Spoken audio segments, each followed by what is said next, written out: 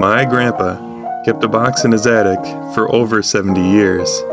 It contained his entire experience as a soldier during World War II. These are the letters he sent home. Hello and welcome to Airmail from DIP. June 7th, 1945, Philippines. Dear Mom and Dad, we've been fighting all day with this darn irrigation ditch around our tent.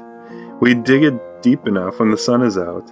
When the waters start to run down the hills, they bring all the silt and mud down with them and fill up our nice ditch.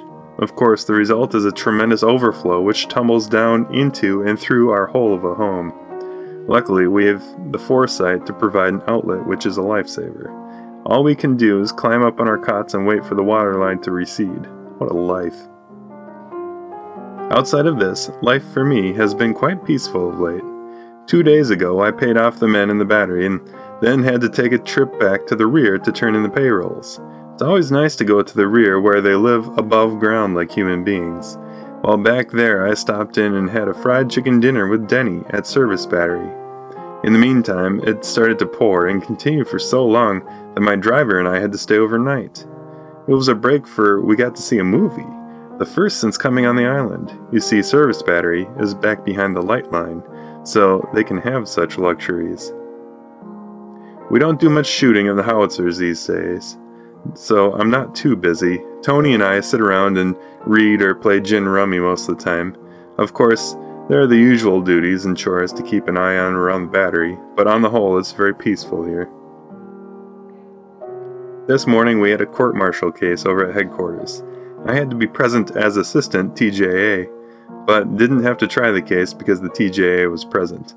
Thank goodness. I got a few pictures back from the Army processors this week, and they turned out quite well. I'll pick out a few and send them along with this letter. I have one favorite, the one of the howitzer and crew. I believe it has all the requisites of a good photo. Not posed, good composition, sharp and well exposed. I'd like you to send me about a dozen copies or contact prints of it, and 2 5x7 enlargements. I'm anxious to see how well it will come out. I think Eastman will do the best job. Send my original print with the others because it has the Army Censors OK stamped on the back. Several of the boys here want copies. That's why I'd like a dozen. Naturally, keep one for yourself. Thanks. Maybe they'll mask it as it's marked on the print. Lieutenant Pichette, who was in a couple of the pictures, was our battery executive but developed a stomach ulcer and was evacuated. When he left, we all moved up a notch, making me executive. He'll probably be discharged. The lucky so-and-so. Well, that's all for now. Hope all is okay at home and continues that way. Goodbye. Love, Dorrance. P.S. 2 negatives and 12 prints enclosed. 1 clipping. P.S.S. I imagine Virgie is tickled pink. P.S.S.S. Yes, I've received the films from Dot and Arlo and have written and thanked them long ago. P.S.S.S.S.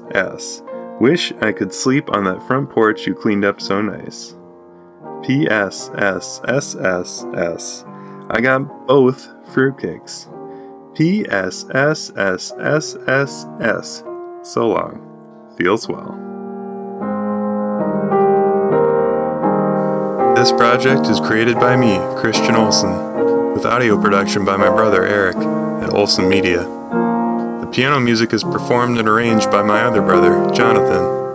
For more information, follow along at airmailfromdip.com, and for more photographs, follow Airmail from Dip on Facebook and Instagram.